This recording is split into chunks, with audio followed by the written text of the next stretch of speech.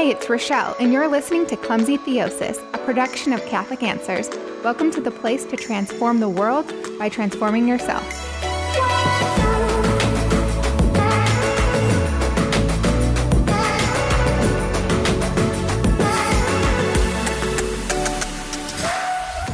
Guess who's back? Yes, it's me. Did you miss me? I know that I have missed you guys so much these last 3 weeks now. Wait, maybe almost a month, right? Gosh, the time has gone by so fast. Our first order of business to deal with today is the cryptic prayer request that I gave you guys at the end of our last episode. And you know what? You guys are going to be so disappointed because I do not have an update for you right now like I said I would. And I feel totally lame for having to tell you that because you know that I'm all about full transparency and just being straightforward with you guys. But I'm not the one making the decisions here, so I don't have an answer yet. I'm so sorry. As soon as I have one, I will let you guys know. And I guess we can just take this as an opportunity to grow in patience, my least favorite virtue. But moving on to our next piece on the agenda is that I just wanted to let you know that our new little podcast, Clumsy Theosis, has around 44,000 listens. I mean, not bad for the new girl on the block after only 6 months. I mean, I know that's a crazy number, right? But I've been going over the stats and I just can't believe it myself. And you guys must be telling everyone that you know, including your mailman, like I suggested, because Clumsy Theosis is still growing like gangbusters, even over that time when I took off putting out new episodes. So yeah, it's wonderful, and it's a testament to the Lord and His truth and what He wants to do through Clumsy Theosis as a podcast, us as a community. And yeah, it's encouraging. And one final piece of business, I have received some concerned messages from you guys about whether or not this podcast will be canceled. And I just want to say bless you. And I want to reassure you that this podcast won't disappear. And I won't disappear either. But like I said, there are changes coming. Hopefully, they're great changes. Either way, we want the Lord's will, right? Or at least that's what I keep telling myself. So let's just keep praying for the Lord's will and for great graces and protection. All right, so in the meantime, let's just talk about some exciting Catholic topics. And today, that means we're going to talk about tradition. Yes, that was my homage to Fiddler on the Roof, for those of you who caught it. Okay, so the thing about tradition in our faith is that there happens to be two different meanings for the same word. And that's because there's tradition with a capital T and there's tradition with a lowercase t. Now, you most likely would not know that unless someone told you. And so I'm here to tell you, right? So what are these two definitions? Tradition with a capital T is a tradition or a teaching that was passed down from the apostles, right? The apostles received these teachings from Jesus or by divine revelation from the Holy Spirit. And they passed that instruction down. And then it got passed down again and again, right? Now, this tradition can be written tradition, like the scriptures, or it can be oral tradition.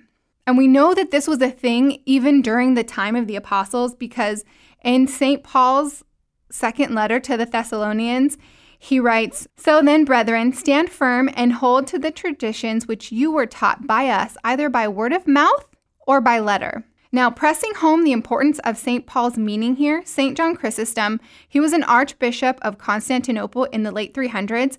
He went on to explain this scripture verse by saying this: "Hence it is manifest that the apostles did not deliver all things by epistle." That would be a letter, right? "But many things were unwritten, and in the manner both the one and the other are worthy of credit." So things that were written down and things that were not written down, right? They're both worthy of credit. "Therefore, let us think the tradition of the church also worthy of credit," right? So he's saying that tradition, things that aren't written down, are just as worthy as things that were written down. Now, when it comes to this lowercase t tradition, that's going to be a human creation made to enrich our experience of our faith. It's not just something that was just made just because someone felt like it. There was a purpose to it, right? And the purpose was to enrich our experience of our faith. But the Catechism tells us that this lowercase t tradition, now this can be a tradition that is theological, disciplinary, liturgical, or devotional. Now, all of which have been developed over time, right? But because they are a lowercase t tradition, they can change. They can be modified or they can be abandoned altogether at any time.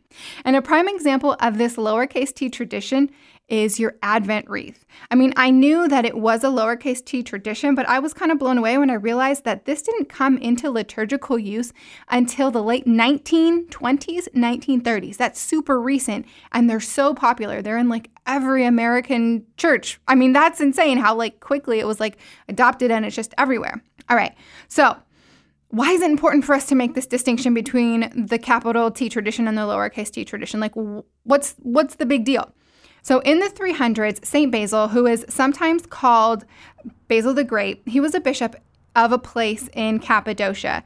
And when he was commenting on the Holy Spirit, he said this: of the beliefs and practices, right, that's going to refer to tradition, of the beliefs and practices, whether generally accepted or publicly enjoined, which are preserved in the church, some we possess derived from written teaching, others we have received delivered to us in a mystery by the traditions of the apostles, and both of these in relation to true religion have the same force.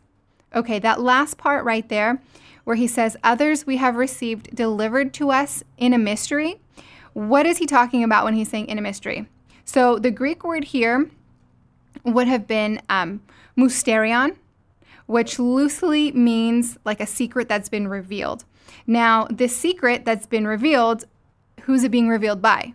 The Holy Spirit, right? So the Holy Spirit is giving this teaching authority because it's coming from God, right? So these oral traditions, which have been given to us as a secret revealed by the Holy Spirit to the apostles, they have the same force as anything that the Holy Spirit has given to the apostles to write down, right? So oral and written tradition with a capital T, they're equal and they hold the same weight. You may have heard of the deposit of faith, or you may not have, right? But what the deposit of faith is, it's going to be scripture and tradition. But in this sense, it's capital T tradition, right?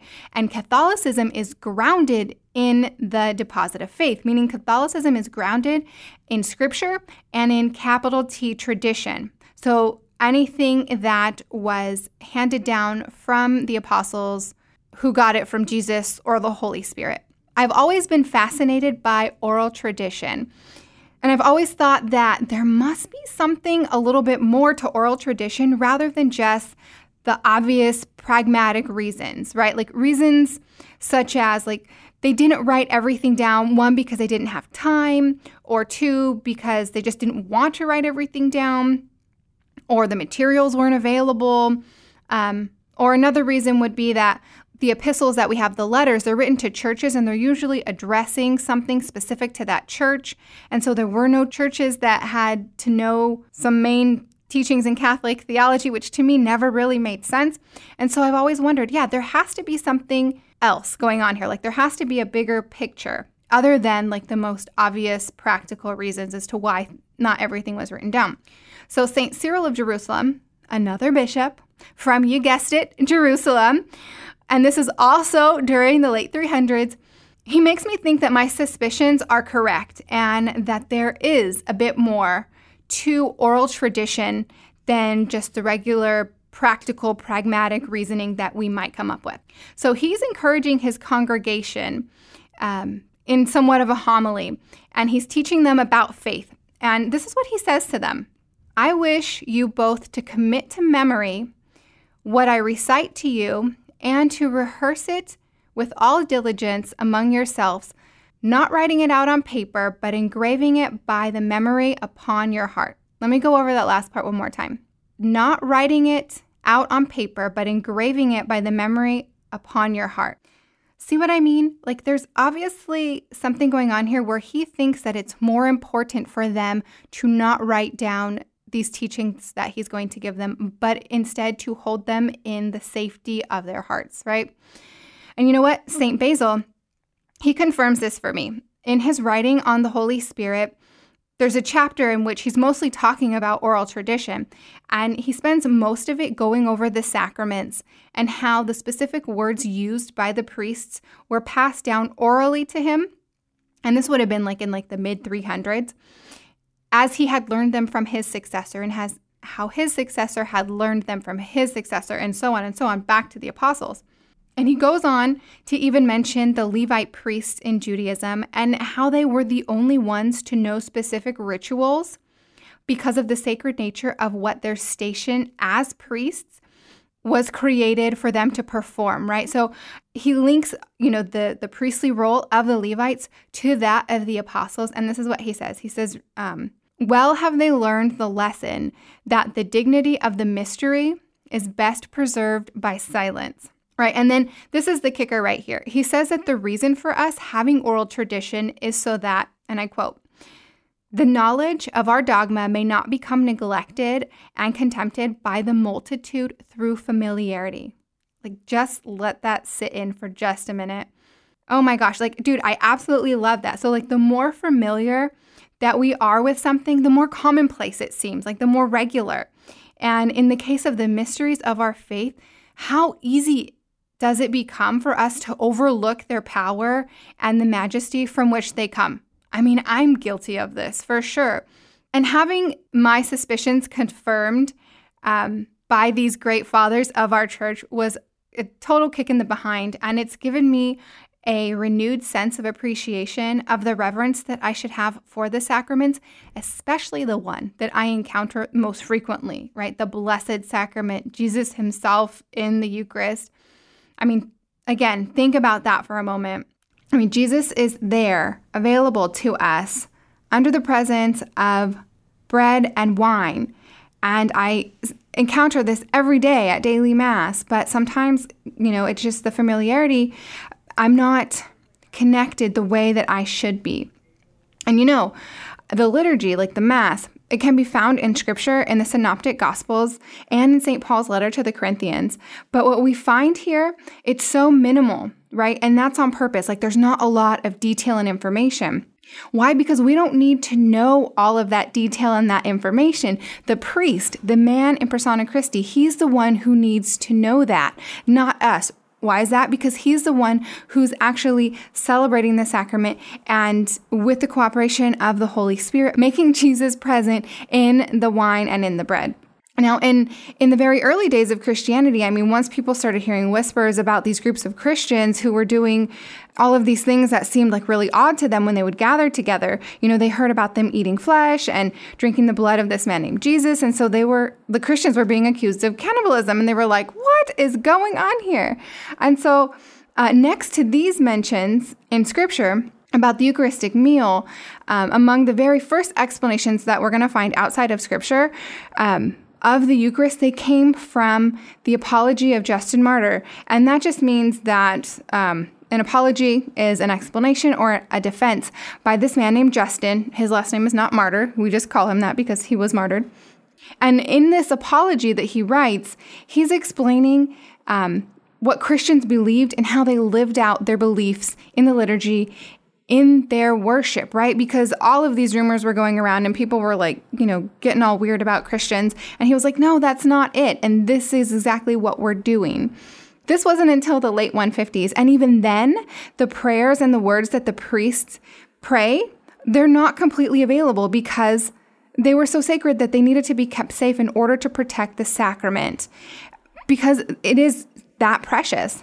Now, with my newfound appreciation after reading these writings, I feel compelled to pray daily for the Holy Spirit to increase my fervor, adoration, and gratitude for the sacrament that He has safeguarded so that I may take, eat, and benefit beyond my understanding from it. And I invite you to do the same thing with me this week and let me know how it goes, throughout the week and afterwards, what is your Eucharistic experience after that? And don't stop after a week. I'm not going to. But yeah, that's it. And you can let me know via Instagram. You can private message me.